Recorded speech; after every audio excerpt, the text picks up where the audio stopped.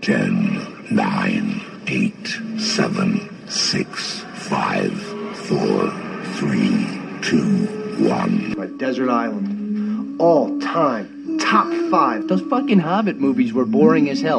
All it was a bunch of people walking. I just prefer the other Bullshit! How can it be bullshit to state a preference? 3 movies of people walking through a fucking volcano. Excuse me, where's everybody going? To Gobbler's Knob. It's Groundhog Day. 10, 9, 8, 7, 6, 5, 4, 3, 2. 1 second, please.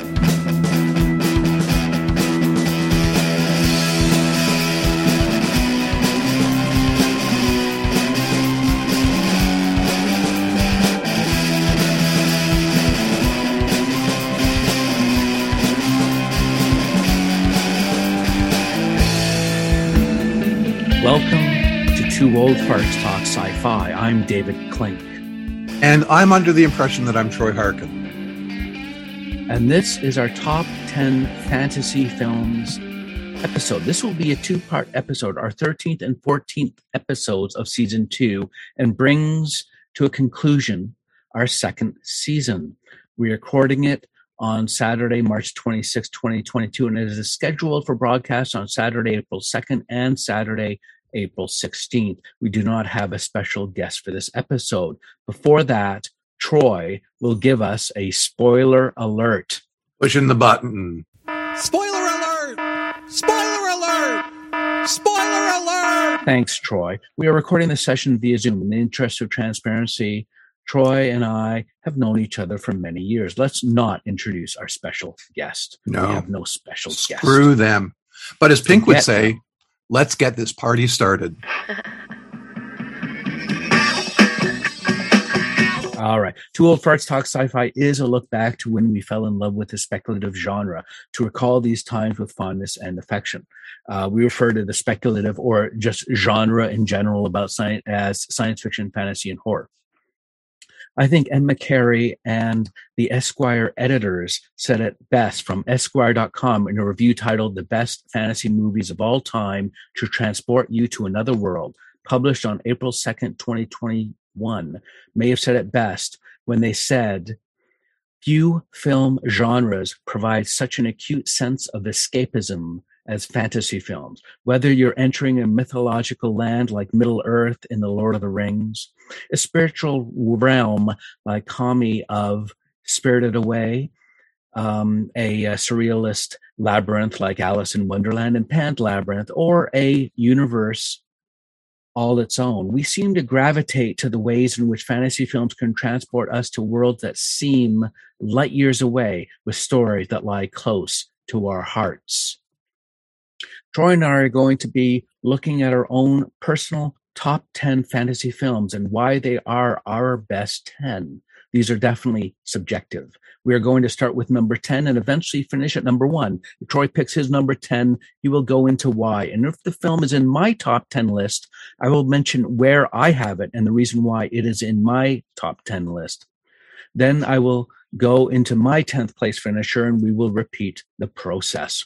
We may also take a look at why certain films were excluded because they seemed more sci-fi or horror. In the piece I quoted, if you read the whole piece, they do mention The Shape of Water, which I felt more akin to science fiction than to fantasy, which is why it does not appear on my list. Let's keep going. So do you want to start, Troy, and do you have any opening comments yourself? Well, I have a bit of a disclaimer because my approach to fantasy generally is more of fantastic things happening to people sort of in this world, but not always. And I have very few films on my list that incorporate things like dungeons, dragons, swords, sorcerers, princesses, preciouses, goblets, goblins, gorgons, wands, wizards, or waifs. No golden snitches or shires, I believe, on my list. But I still am firmly within the realm of fantasy. And I apologize to folks who love those things that I did mention. But I'm sure between the two of us, we'll cover a lot of that. Yeah. So you wanted me to kick this off, David? Yeah, if you want to list your 10th place finisher. And as we mentioned, this is a subjective list. And in some cases, these may not be, just like 2001 might be our third or fourth science fiction film, but it's everyone understands it's number one. I just wanted to say, David, too, that as we put this list together, like our previous subjective favorites, how difficult that is, narrowing it down to 10. Like it's easy to get sort of a master list of your favorite films, but then narrowing it down to 10 was really difficult. There were a few films that I'll get to in the honorable mention section when we finish up in our next episode that I really wanted to have in my top 10, but then I just couldn't justify it. I had too many. So those ended up being like number 11 or number 12.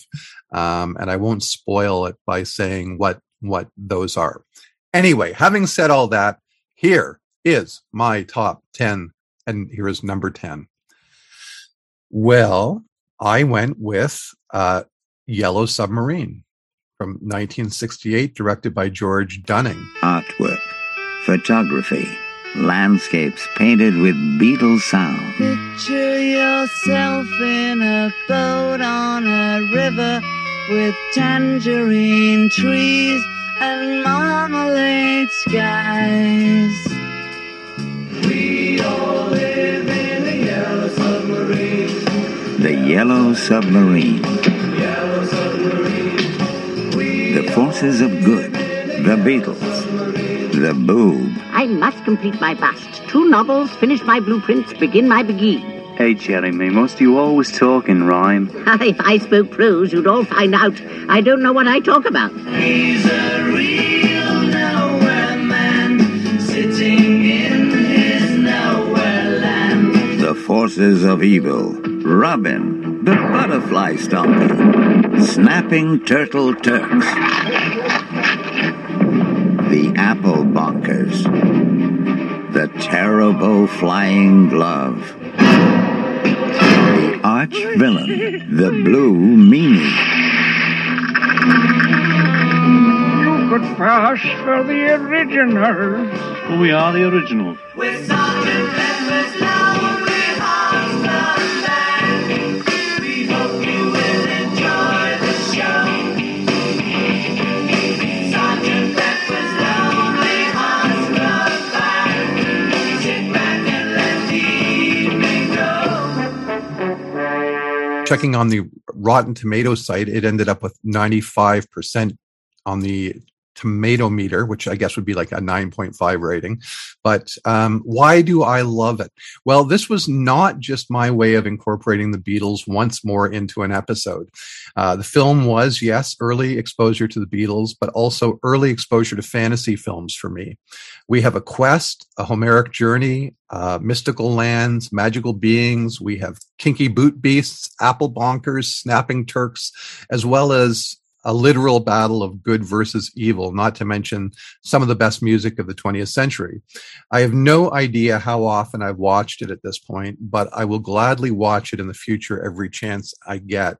And yeah, I think it really was my first exposure to the Beatles. And as a little kid, man, I found it really harrowing. And I heard a really interesting story in that Sean Lennon, son of John Lennon, when he first saw the film on television, that was the first time when he realized his dad was in the Beatles. And he actually said, after watching the film, he said, "Dad, were you in the Beatles?" And John fessed up. So I thought that was kind of a funny little story. But yes, it's probably an odd choice for many, but that's my number 10, Yellow Submarine. I remember watching that. I think I'm going to have to give it a rewatch, definitely, because I just found it to be an excellent film when I watched it way back in the 70s or whenever it was. And just how unusual the animation, the music, and what have you, like the whole story was just kind of very quirky, and they definitely had a sense of humor. The Beatles themselves had a great sense of humor. Mine, yeah, go ahead. No, that's really about it. What's your number 10, David? My number 10 is Mary Poppins. which was a film from 1964. All right, come on with me. It's supercalifragilisticexpialidocious, even though the sound of it is something quite atrocious. If you say it loud enough, you'll always sound precocious. Supercalifragilisticexpialidocious. A spoonful of sugar helps the medicine go down. The medicine go down. Practically perfect in every way. Mary Poppins, stepping on. Stepping on, stepping on, stepping on, stepping on. Never need a reason, never need a rhyme. Stepping on, stepping on.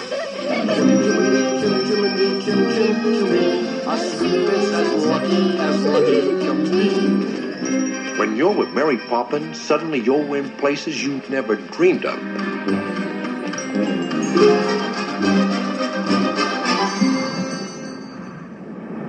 And this one, Leonard Maltin referred to it as the finest achievement of his studio when referring to Walt Disney. It's rated around 7.8 on IMDb. It combines, and what was cool, I'm not sure if this was the first instance, because I'm not an expert on these kinds of things, but certainly there were moments where it combined live action and cartoon. And that was decades before Who Framed Roger Rabbit. There was the song Supercalifragilisticexpialidocious. It's got umbrellas, penguins, carousel horses, women voting, that whole sort of backdrop to it, kites, sliding down banisters. It's got basically everything you would want in a film. And certainly, and chimney sweeps are important. And that whole scene of the chimney sweeps with Dick Van Dyke on that rooftop was quite something. So it's definitely something worth a watch. And what was strange is one of these top 10 lists had actually listed Mary Poppins Returns higher. Really? Than Mary Poppins, the original film, which was kind of interesting. But that's and the Robert Stevenson was the director, and it was from 1964. So that's my number 10. Yeah. No, it's a wonderful film, and Dick Van Dyke and Julie Andrews are just amazing in it. Yeah, and it's funny when you mention those songs, which I think are written by the Sherman Brothers. I might be wrong.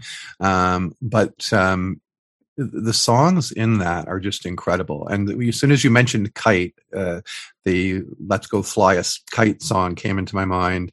And Dick Van Dyke's version of, or performance of Chim Chimmery, is also like an all-time song for me. And it's yeah. Yeah, and I do want to watch there was a movie some years ago where they were trying to create the film Mary Poppins. It was sort of the background of it.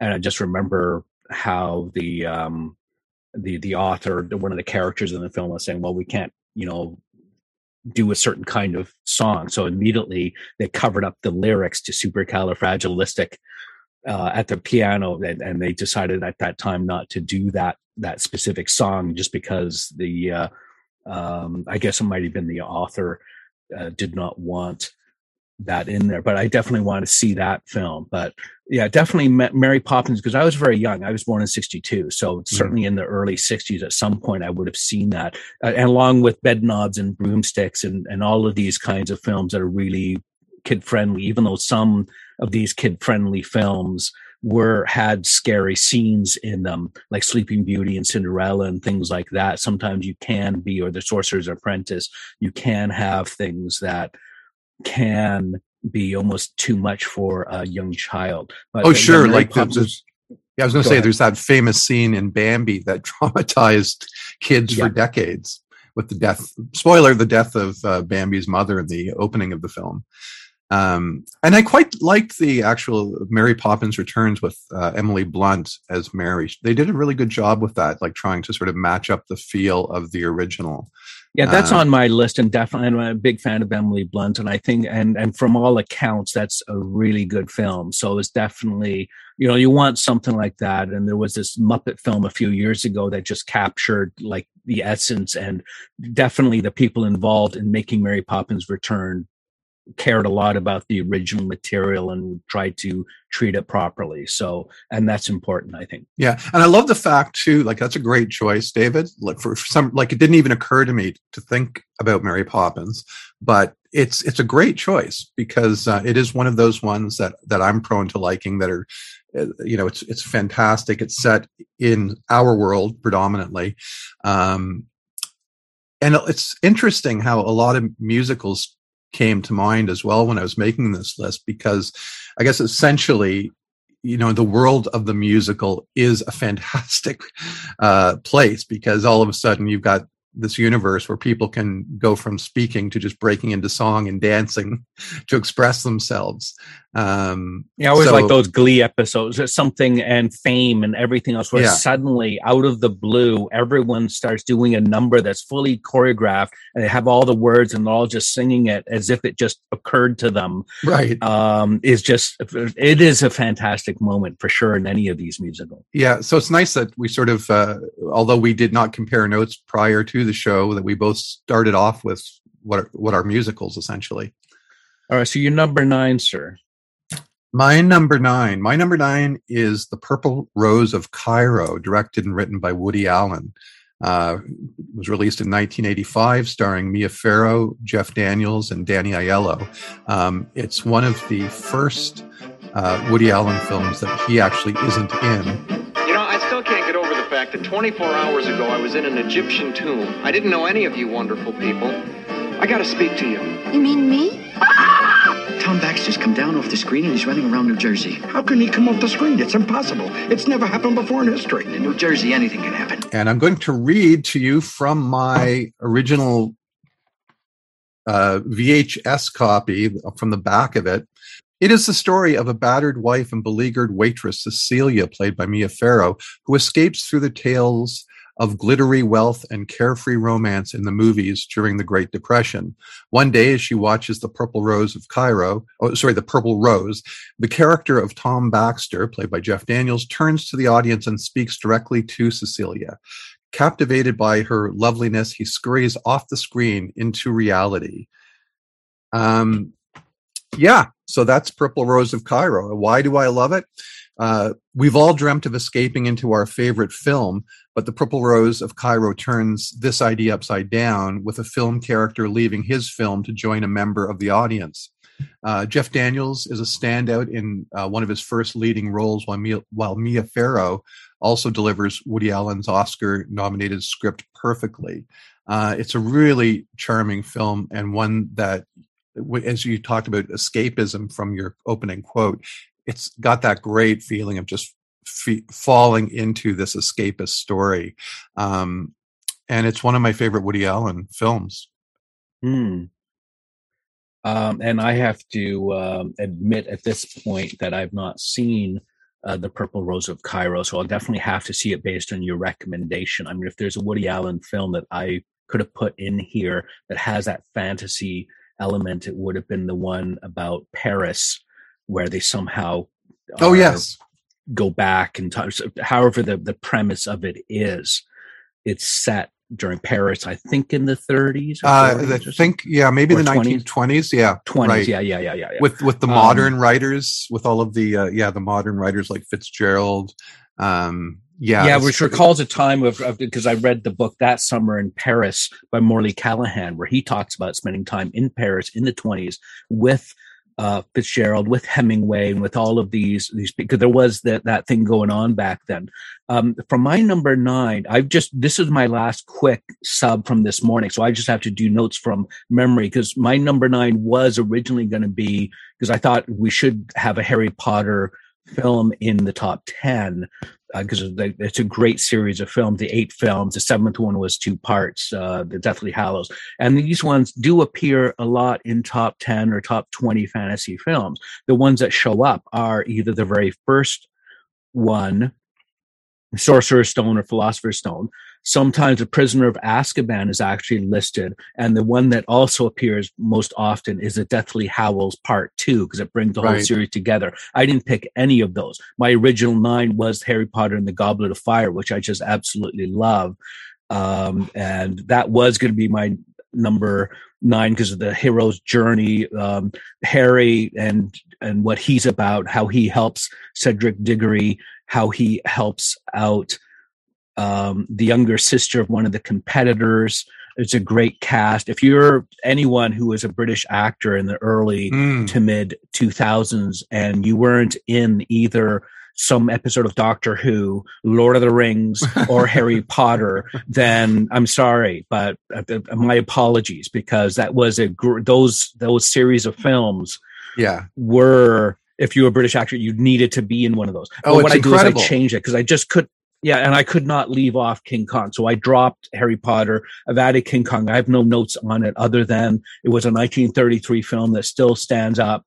And can you imagine being in the audience opening night in 1933 and seeing that film? Troy, could you imagine that?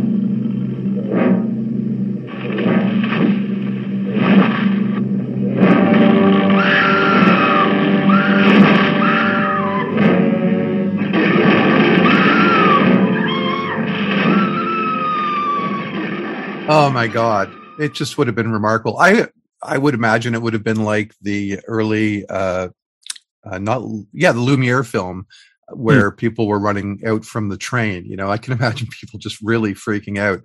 And even the sound of Kong is really terrifying, which was the sound, I believe, of two lions roaring played backwards.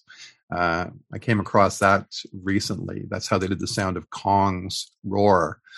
Well, you have that fence around. You've got that huge gate. You've got Kong himself. You got that fantastic ending. Everything about that film is an achievement. And it, just like maybe a spoiler, because I think there's a certain film from 1939, not naming names yet, that sort of blew everything out of the water, and everything before that was paled by comparison. Well, King Kong was that film in 1933. It lists here as two directors who were uncredited, Marion C. Cooper and Ernest B. I guess it's Schoedsack, and it adds an IMDb rating of 7.9. But definitely I put King Kong as my number 9. Well, I noticed looking at King Kong on the tomato meter, it would actually rated it at 99%, which was amazing. Wow. But yeah, you know, when all things are considered, like, if that's the thing, it's hard to see Kong now, you know, with modern eyes in some ways. I think it holds up dramatically, and as great as the visual effects were, clearly we've had almost 100 years of progress since then. But yeah, so I think it's important, even the way you framed your question. Imagine seeing it then. Yes, but also, by the way, is we have to just be aware that there was a Dino De Laurentiis film around 76 or so. Yeah, that's right. I'm not sure if it was Faye Dunaway or not, but that was not considered, or who was that? Well, it was Jeff Daniels, not Jeff Daniels. No, Jeff but Bridges, the lady, the woman that was I know. I'm trying to. I can see her. She was in American Horror Story. Jessica Lange. Jessica Lange. When it comes to King Kong, if you do want to see a more recent version that has more recent good effects, there's actually a good sort of a remake of it. Would have been one, and I think it was Peter Jackson that did it around maybe 2005. Oh, yeah. It was around 2005, and it had It was 2005. Black. Here, I'll give it to you because I'm going to segue into that in a second. Or do you want me to just do that right now? Oh, no, just do it right now, because that one is actually worth seeing. Like, I would still pick the original over this one, but this one was so well done that it is worth a look-see. Definitely. Sorry, I just need to get to my notes. So there we go. Okay, Jack Black, that's it. So actually what I did, David, was King Kong ended up in my number 2 spot. All right. And I guess I kind of cheated because I could not decide between the 1933 version and the 2005 version. Because for me, the original is super influential. One of my first favorite films. But the 2005 film, well, here's what I wrote. Actually, I said I cannot choose between the two. for me, they have to go together. Peter Jackson's remake is a remarkable love letter to the original and is likely my favorite remake ever. CGI had come of age by 2005, and now we could see Kong in all his glory, brought to life by Andy Serkis. Jackson's Kong is one of my all-time favorite in-theater experiences. When Kong does battle on the Empire State Building, my heart was in my mouth. God knows where my scrotum went, but it wasn't where it was supposed to be. I also love watching Jackson's recreated Times Square and Central Park of the Great Depression. There was also that beautiful moment before Kong's final battle where he and Anne sit atop the Empire State Building watching the sunrise over Manhattan. Just beautiful and understated. Truly, it was the calm before the storm. And I like that. One of the things that sort of always I found jarring with the original was how quickly we get out of the film after the death of Kong, which is sort of a rule in Hollywood storytelling that, when the story's done, just roll credits. And that's exactly what they do. I mean, like, Kong in the original film is shot off the Empire State Building, and then we get the line about it wasn't beauty, or it wasn't the planes that killed the beast, it was beauty, and then like credits roll. Well, Denham, the airplanes got it. Oh no, it wasn't the airplanes. It was beauty killed the beast. Beauty killed the beast.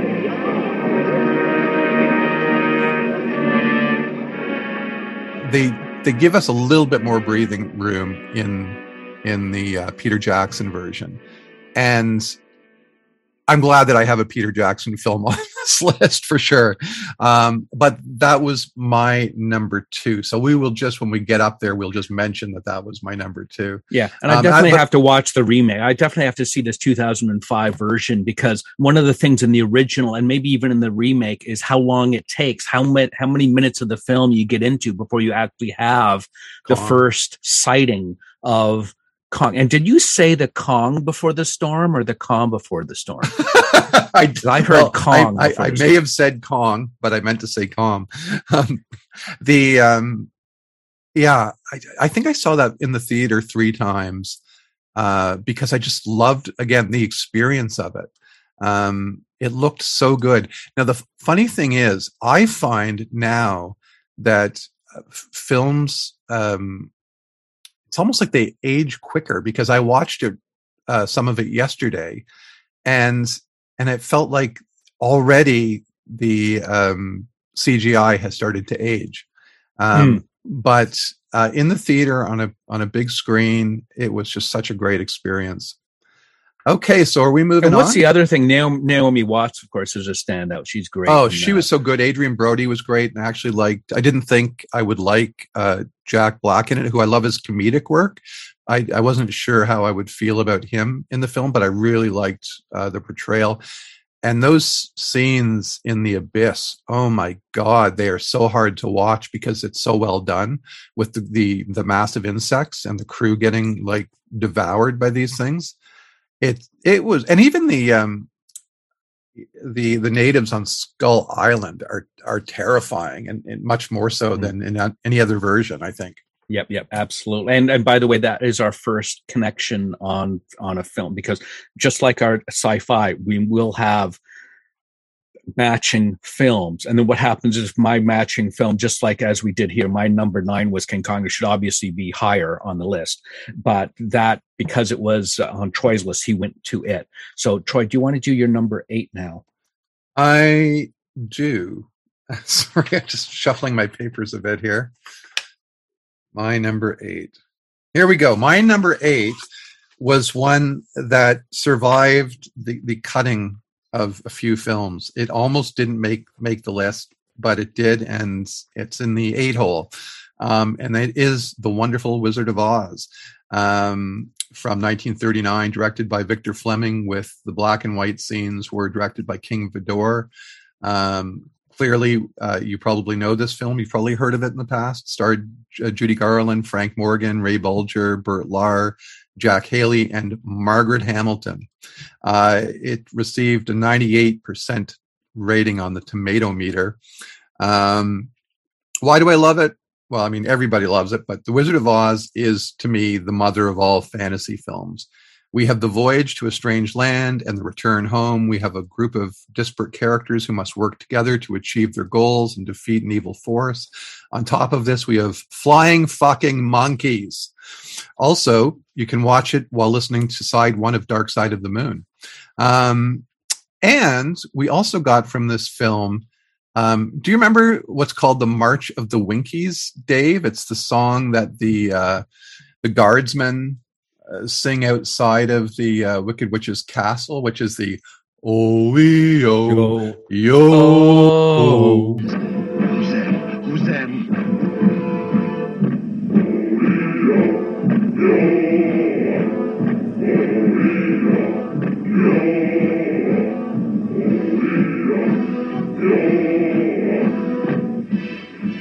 I've got a plan how to get in. Right. Yo. Anyway, for a while there in the 80s, it was used a lot in music. I remember Prince sampled it. Yes. And there was another sort of like R&B or early hip hop song that based its whole thing around the March of the Winkies.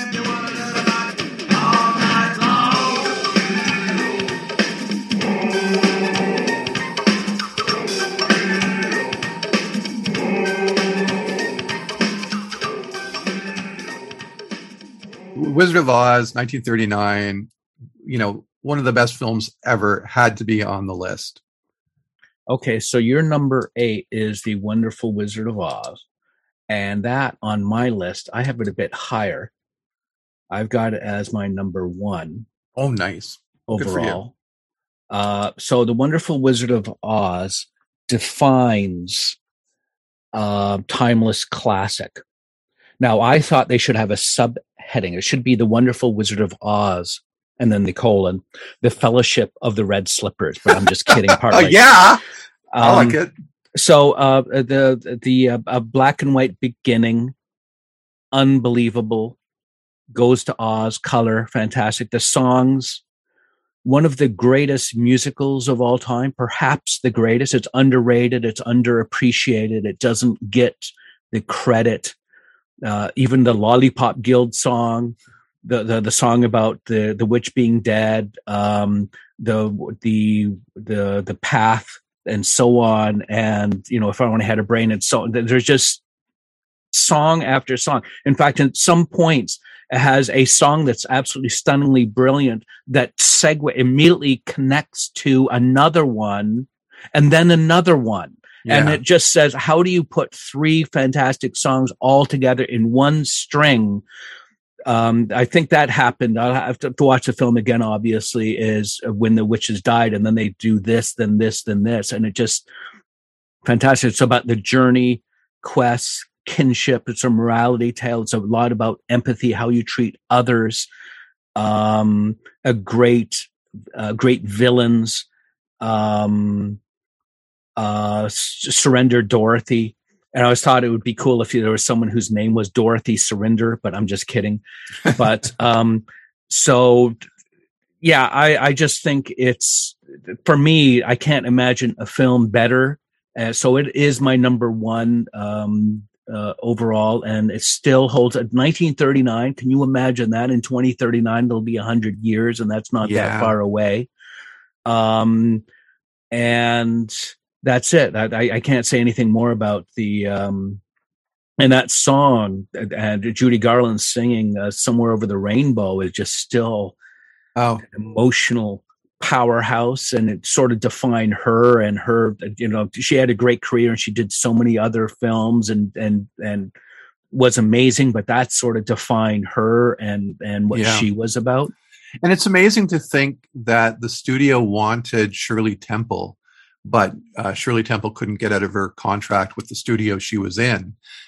And you think of the performance of Somewhere Over the Rainbow by Garland, and it's just hard to imagine anybody else pulling that off. I think, well, if they could have time traveled and brought back Eric Stoltz, who was the original guy for the Back to the Future, and put him in a dress. But I'm just kidding. That was wrong. I may have gone too far, but too far. Absolutely. Now, I mean, she was great. And, The Wizard of Oz is so omnipresent in our culture. It's like it's been referenced so many times.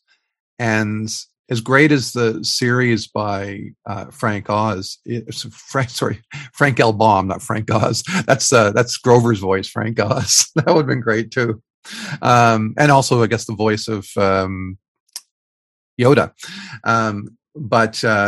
The series by Frank L. Baum is wonderful, but that film really just created this whole iconography for the story. And you can't separate the songs. Like you say, when you think of this, the story now, you hear the songs in your head.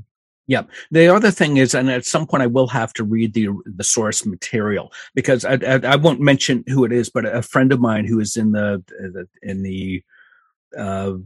I know through conventions years ago, a good friend of my brother-in-law, Rob Sawyer, mentioned how much he did not like and hated the film. But that was partly because it veered too far away from the source material. This was not like it still captures enough of it in my mind, even though I haven't read it. I mean, it's clearly has got the story, but it diverged so far from the original stuff that he did not like it. Yeah. So sometimes you have to set apart what that is and say, okay, well, of its own and what it tries to do, it's very good, but it would be great. And it's possible that maybe it's someone with today's technology, someone could try to bring back what the original L. Frank Baum stories were and bring it much closer to the original. It's sort of like Who Goes There, the right. Film, the story where the 1982, the thing by John Carpenter is so much closer to the source material, whereas the thing from 51 wasn't, but it captured the essence. I think that you should have to separate the 1939 film from the source material and just treat it as its own thing. Yeah, it's very much like the Shining syndrome, where over the years there has been this divide, and as you know, I'm a huge King fan, and this is the way I've always thought of The Shining, is that it's a wonderful film. It's one of the best horror films of all time, but it's a very weak adaptation.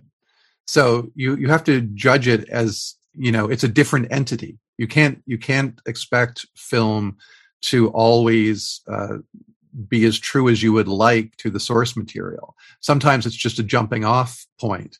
And I think that's really the best way to do it. You really have to judge a film on its own merits. That's what I would say. Absolutely. So let me go on to mine, because you just did your number 8. I have to, and which was my number 1. I have to do my number 8 and see if it appears on your list. And if not, you'll go on to your number 7. So number 8 I have is Groundhog Day. It was a 1993 film directed by Harold Ramis, and it was rated at about 8.1 on IMDb. And what is there to say about this film, and why would it appear in anyone's top 10? It started a whole generation of its type of film, the idea and things like Buffy and Angel and so many different series have done their Groundhog Day episode. And even I think it was called Edge of Tomorrow or something like that, which was a Tom Cruise and Emily Blunt film that basically had the repetition, that whole idea of repeating a day and being stuck. It may have started with Groundhog Day. I'm not an expert on this. It's possible there was a film before that had that kind of trope or that idea, but Groundhog Day certainly blew that whole thing out of the water. It was just so brilliant. It is very well done. What would you do if you had a day? How would you redo it? And I think, Troy, you're going to be adding in little sound clips or various things. And one scene, just of Bill Murray, who was a standout, talking about the groundhog like Murray, is an enlightened poet He's already gone through the day so many times that finally he's got a whole crowd of people as he's reporting. And what he is saying is so brilliant, so emotional, so powerful that you think he's talking about a groundhog seeing its shadow. And here is someone waxing eloquent about this with everyone on his every word that he's speaking. When Chekhov saw the long winter, he saw a winter bleak and dark and bereft of hope. Yet we know that winter is just another step in the cycle of life. But standing here among the people of Punxsutawney and basking in the warmth of their hearths and hearts, I couldn't imagine a better fate than a long and lustrous winter. From Punxsutawney, it's Phil Connors. So long. Nice speech, Phil. Very nice. Thank you. Thanks. How was that for you, too? Hey, man, you touch me. Thanks, Larry. Thank you. I gotta go, okay? Phil, that was surprising. I didn't know you were so versatile. I surprise myself sometimes. Well, where are you going? Would you like to get a cup of coffee? I'd love to. Can I have a rain check? I've got some errands I've got to run, okay? Phil, errands? What errands? I thought we were going back. I had not seen it. I had not seen it until 5 or 10 years ago. I just somehow missed it. And I'd heard all these things about how great it is. The same thing with Dances with Wolves. I hadn't seen that until 5 or 10 years ago. And when enough people say that it's a great film, you have to trust that. And when I finally saw it, I said, there isn't one weak scene. There's this whole thing, him trying to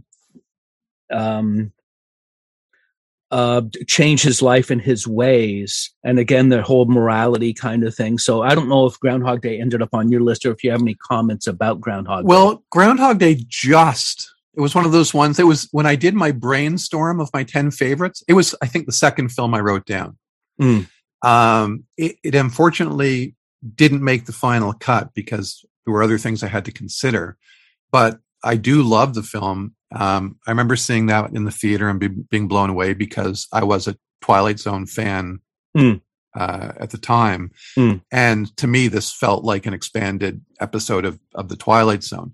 The thing that I love about it as well is, around that time, Bill Murray was doing a lot of these sort of almost like one-dimensional characters that were, often it was like the shyster. He sort of plays that character in Scrooged.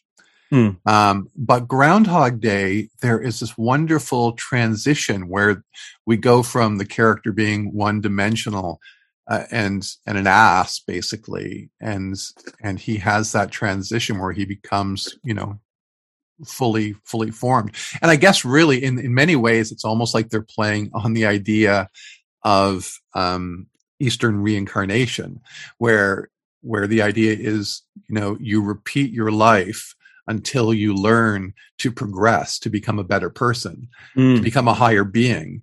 And that's sort of what is happening with Phil in Groundhog Day. Anyway, it's like got these wonderful little things, and it's surprising, especially on the first view, where you don't expect the film to go to these places. And it also has these hilarious little moments. Like, I love that scene where Phil's driving with the groundhog beside him, and for me, it's a flashback to Meatballs, not Meatballs. Sorry. It's a flashback to Caddyshack, where he's that character hunting the gophers. It's like there's all these scenes with Murray and the gophers, and in this scene we have Murray with the groundhogs, and it's also a little bit like, do you remember Toonsis, the driving cat from SNL? Yes. It sort of reminded me of that. It definitely had like this SNL callback feeling to it. Anyway, it's a wonderful film. I wish I had room for it in my top 10 because I love this film so much. So thank you for getting it in your list, David.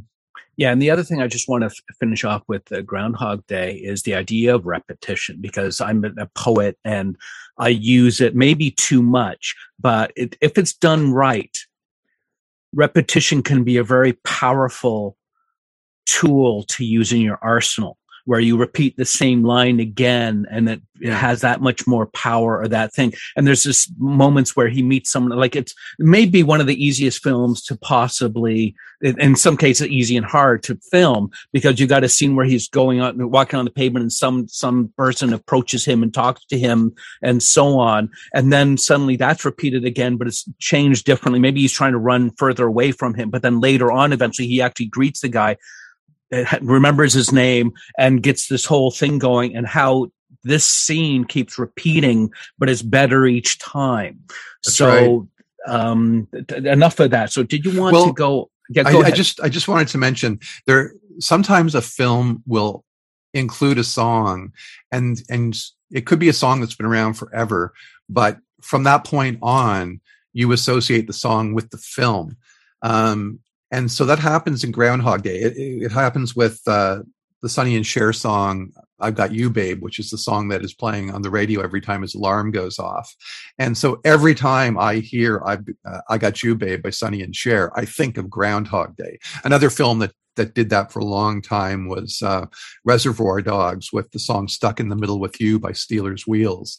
A song I always liked from the 70s, but it sort of conditioned me to cringe whenever I would hear that song come on the radio, because I would just picture this scene of this policeman getting his ear cut off by this hood. Anyway, yay Groundhog Day. So I guess we're moving on to number 7, David. Yep, you're 7. Yep. Okay, number 7 for me was Being John Malkovich, which was released in 1999, directed by Spike Jonze. It was written by Charlie Kaufman, who's a genius and maybe a little bit insane. It starred John Cusack, Cameron Diaz, Octavia Spencer, John Malkovich. It received a 94% tomato meter rating. 7.5, right? Yeah.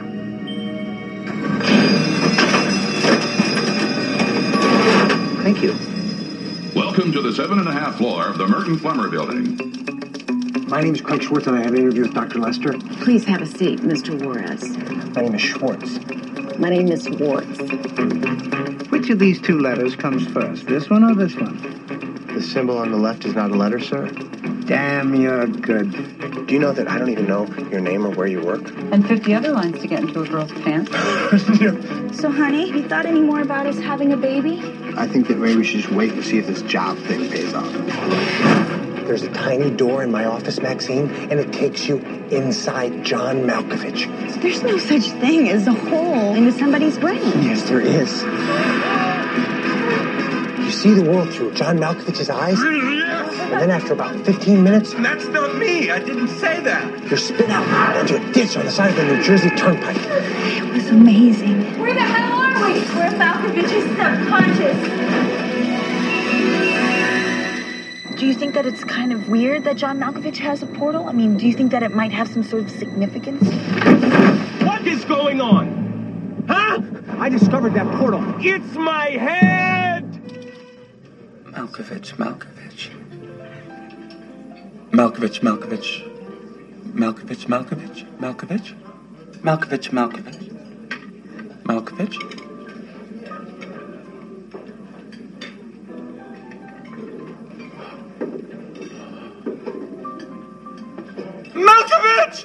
Malkovich! Malkovich.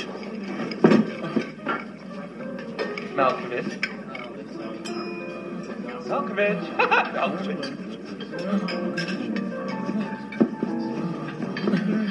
Malkovich. Malkovich. Malkovich.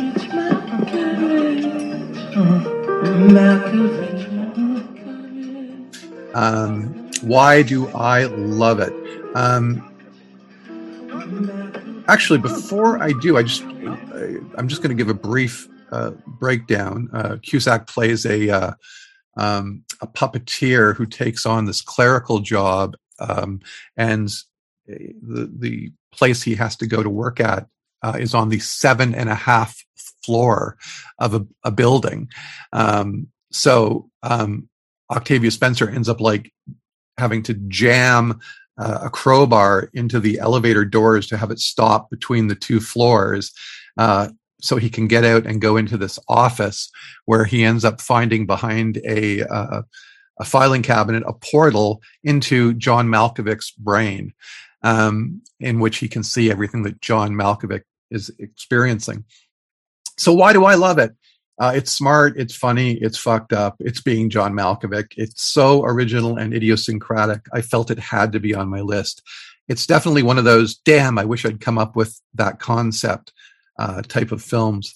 A lot of Charlie Kaufman scripts have a meta quality to them, but you have to love the fact that he makes John Cusack's character a puppeteer.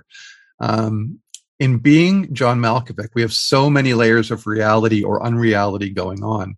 It just hurts the brain, much like Fight Club, also from 1999. Cameron Diaz is fantastic as Cusack's underwhelming girlfriend.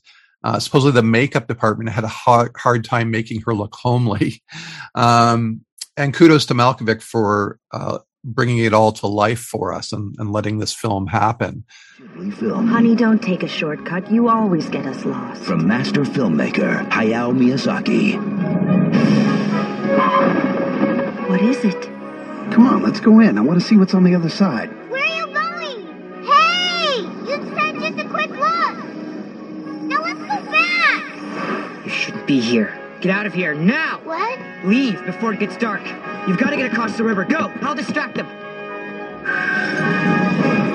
Mommy! Ah! I'm dreaming! Ah! Come on, wake up! I'm see-through! Don't be afraid. I'm Master Haku. No! I just want to help you. No!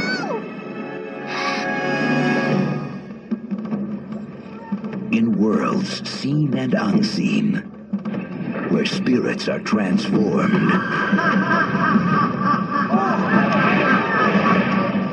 and sorcerers rule.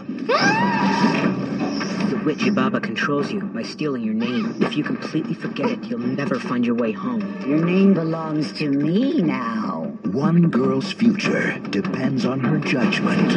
Aren't you getting wet out there? I'll leave the door open for you. Her courage. It's Haku! He's hurt! Haku! Haku! This way! Her loyalty. Haku helped me before. Now I want to help him. Everyone, I need my shoes and clothes, please. And remembering one thing above all else. I want you to know my real name. It's Chihiro. Walt Disney Studios presents a Studio Ghibli film. Experience a magical movie phenomenon embraced by all the world. Let's go!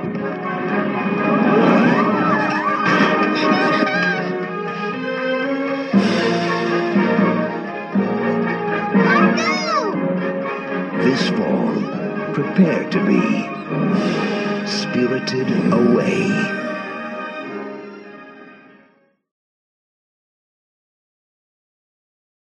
Spirited Away is my number 7 because I felt that you have to have something from Studio Ghibli and a Miyazaki film in the top 10. That's just me. I'm not trying to make anyone else that may come up with their own top 10 list, not naming names, who may not have an anime or manga or whatever this series of films. I think it's considered anime, which is about as big a thing. There's a convention that friends of mine run called Anime North. Pre-pandemic was getting 20 to 25,000 people attending it in late May in Toronto. They needed several hotels and a huge amount of space. Anime North, I've actually been on a couple panels years ago with my sister Carolyn about doing haiku.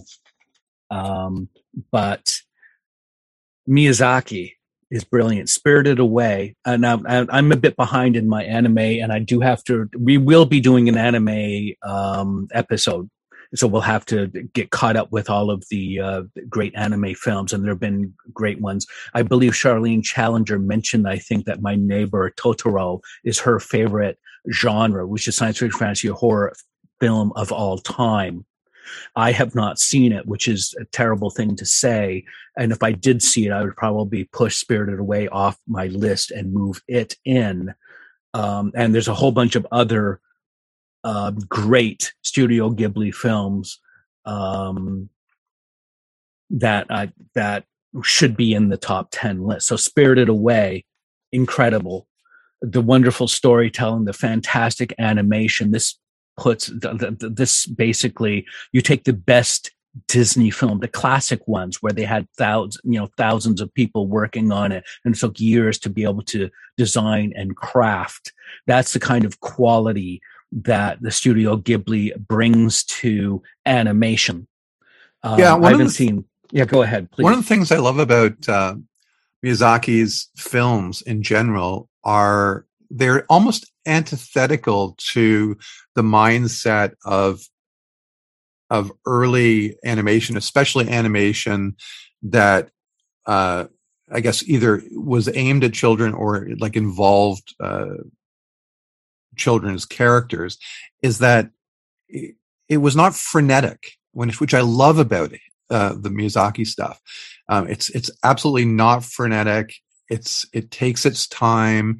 There's a calmness to it, a tranquility to the storytelling that is wonderful. It's beautiful. Yeah, I considered having Totoro on my list. It just fell outside. But I also love Spirited Away and Howl's Moving Castle. I think those are maybe the only three I've seen, but I love them all. My daughter, who is in her 20s, is a huge fan. It's like her favorite stuff on earth. Yeah, and there's supposed to be Princess Mononoke or something like that. That's supposed to be considered a great film too. And yeah, there's just a great number of this. There's a coming of age kind of story. It was a sort of a hero's journey, or maybe it's Chihiro's journey. Stuff with the parents and magic realism, the dreamlike quality. And you're right about it. It's just, scene after scene, you've got this child trying to make their way through, and it just starts very normal, and then it goes into this whole other world. It's just so good. Definitely, we have to do an anime convention, and I think we know a few people that would be excellent guests for that. For sure. So my one is Spirited Away. So what do you got for your number 6? Well, my number 6, which I guess is probably our last one for this episode, is Field of Dreams. I have just created something totally illogical. That's what I like about it.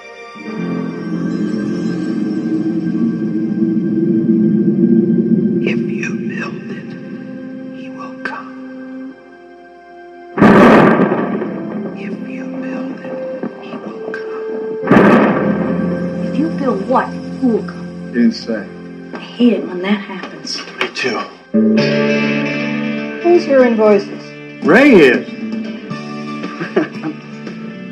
I think I know what "if you build it, he will come" means. Ooh, why do I not think this is such a good thing? Daddy, there's a man out there on your lawn. Are you a ghost? What do you think? You look real to me.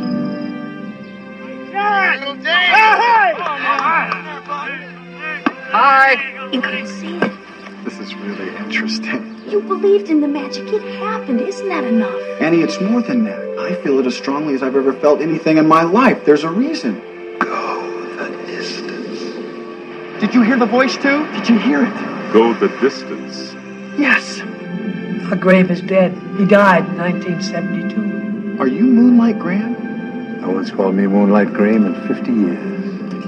Unbelievable. It's more than that. It's perfect. You build a baseball field in the middle of nowhere, and you sit here and you stare at nothing. This field, this game, it's a part of our past, Ray. It reminds us of all that once was good. Hey! Is this heaven? No. It's Iowa. Kevin Costner, Amy Madigan, James Earl Jones, Ray Liotta, Burt Lancaster. Sometimes, when you believe the impossible, the incredible comes true. Field of Dreams. Field of Dreams would probably be in a list of my all-time personal favorite films. It would probably be in that top 10, maybe a top 20, but it is on my my list of favorite fantasy films. It was released in 1989. It was directed and written by Phil Alden Robinson. The music, which is wonderful, is by James Horner. We've had his music in a number of different films that we've talked about. It received an 87% tomato meter rating. Why do I love it? Well, in the film Moneyball, Brad Pitt's character, the general manager of the Oakland A's, says, "It's hard not to be romantic about baseball." Field of Dreams, based on the novel by Canadian W.P. Kinsella, is all about that romance. Baseball is a sport more open to fantasy and speculation than any other. Field of Dreams delivers fantasy like no other sports film. A young farmer begins hearing a mysterious voice telling him things like, "If you build it, he will come," and ease his pain. After he plows under his cornfield to build a baseball diamond, baseball players from 60 years ago show up to play amongst themselves. There is a final scene which, for me, is unrivaled by any film in any genre. I'm not going to ruin it here because it's that good if you haven't seen it. But please don't turn the lights back on until I find the Kleenex box, because that scene ruins me every time, even though I've seen it at least once a year since it came out in 87. That's it for me. Field of Dreams is definitely a fantasy film, a lot of magic realism, I suppose, in it, and just wonderfully undertaken. Okay, so A Field of Dreams, this is our second match of ones that are on both of our lists. I have Field of Dreams as number 2. Nice. On my list. Kevin Costner, James Earl Jones at their best. I'm already getting emotional just thinking about the film. Yeah. Burt Lancaster, as you said, the emotional, the magical and mythic of it. Baseball, sacrifice, the power of dreams, the great beyond, nostalgia. Ghosts having morals, the ending, as you had mentioned. I can just imagine just Siskel and Ebert, which I believe both gave it a thumbs up and were very emotional when they talked about the film. Absolutely loved the film as well. It's real, and yeah, definitely have a box of Kleenex with you. I don't even think you have to love baseball to get it, but it does help, I think. But you've got that sense of emotional and empathy and power.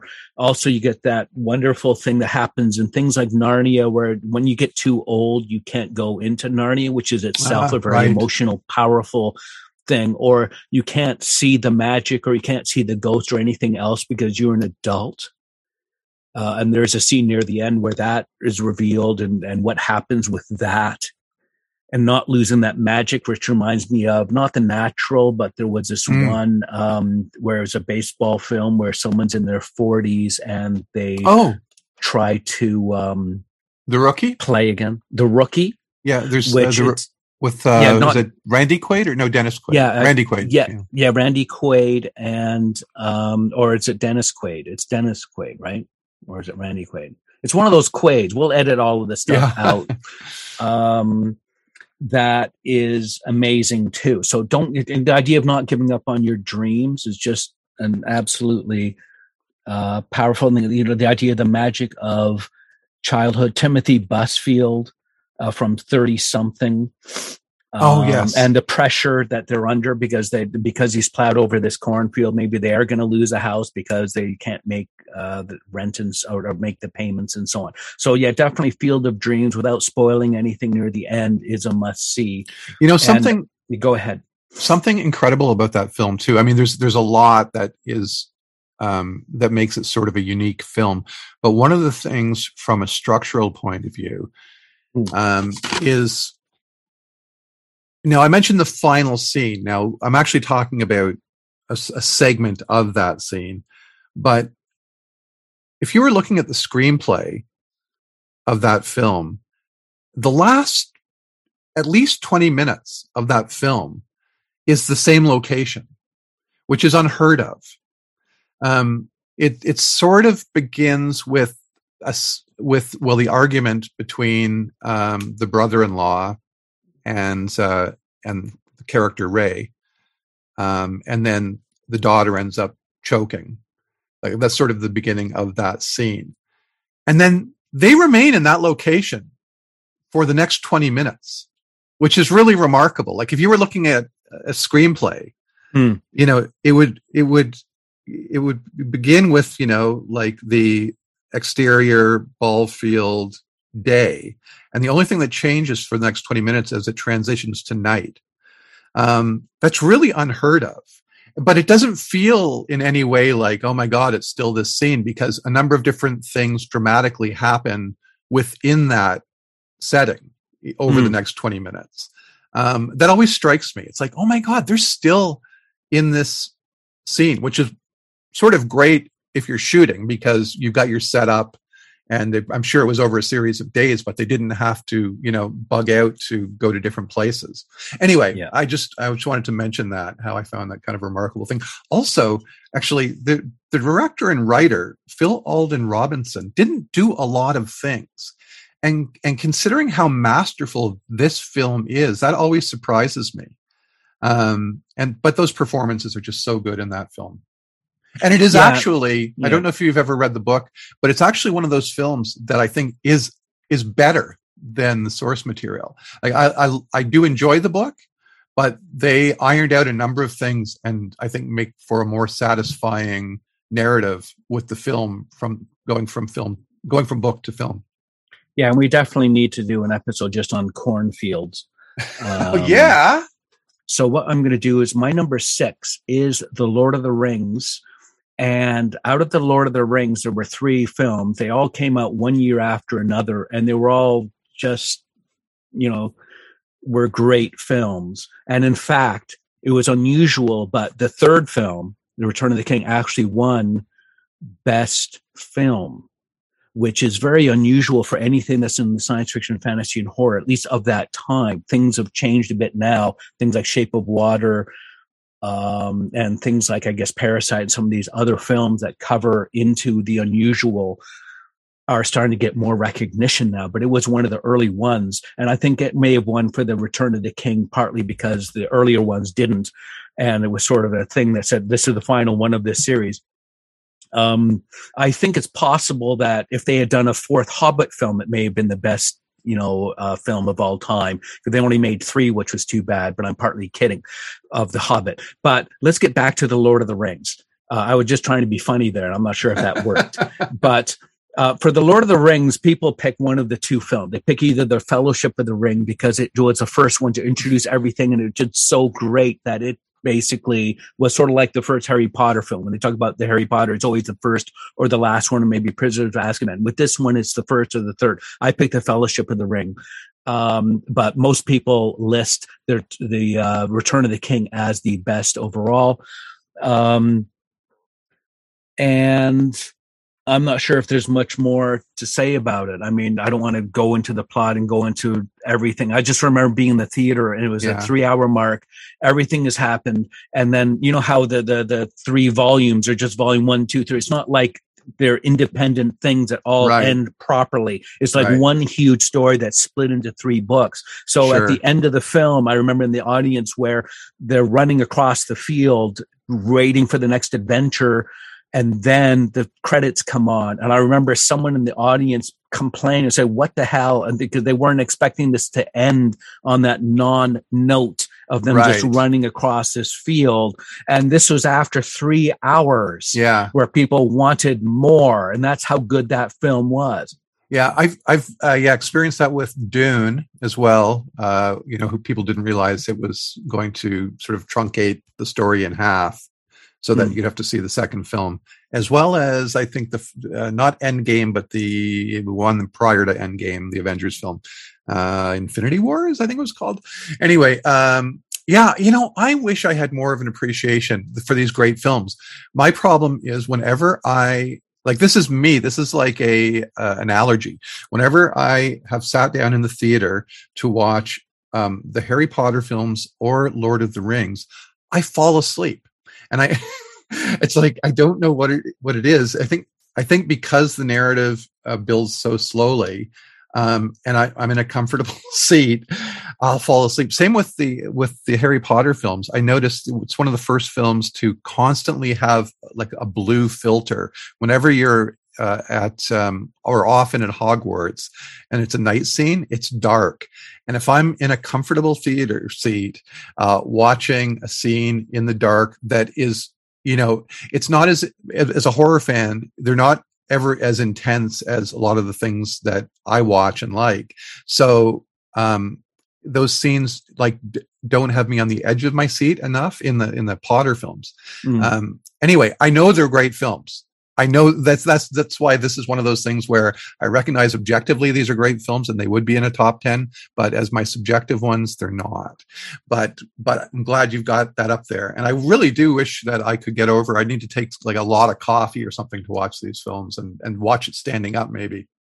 Okay. So on that note, what we wanted to do was just do a real quick recap, because we've now done our 10 through 6. In some cases, some of these will also appear in our top 5, but that's okay. So quickly, my 10 through 6. 10 was Mary Poppins, 9 was King Kong, the original, 8 was Groundhog Day, 7 was Spirited Away, and 6 was Lord of the Rings, the Fellowship of the Ring. And Troy, did you want to read your list? Yep. My 10 to 6 was number 10, Yellow Submarine, number 9, The Purple Rose of Cairo, number 8, The Wizard of Oz, number 7, Being John Malkovich, and number 6, Field of Dreams.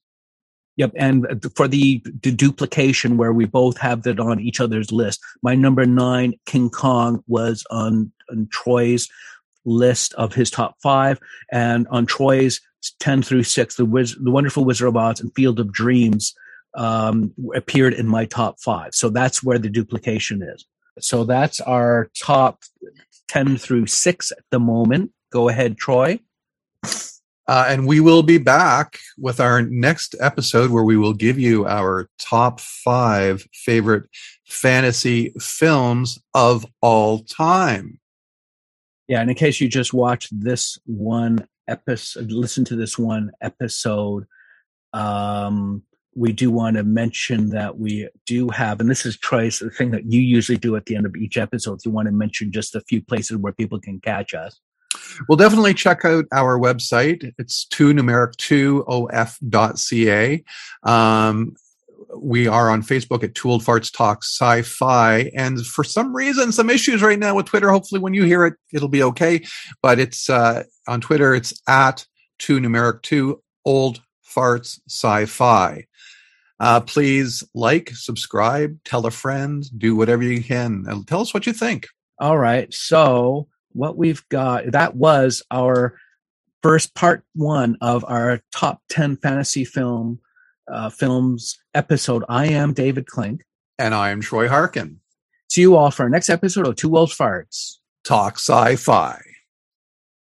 Beauty. Anyways. Beauty. Music. Cue the music.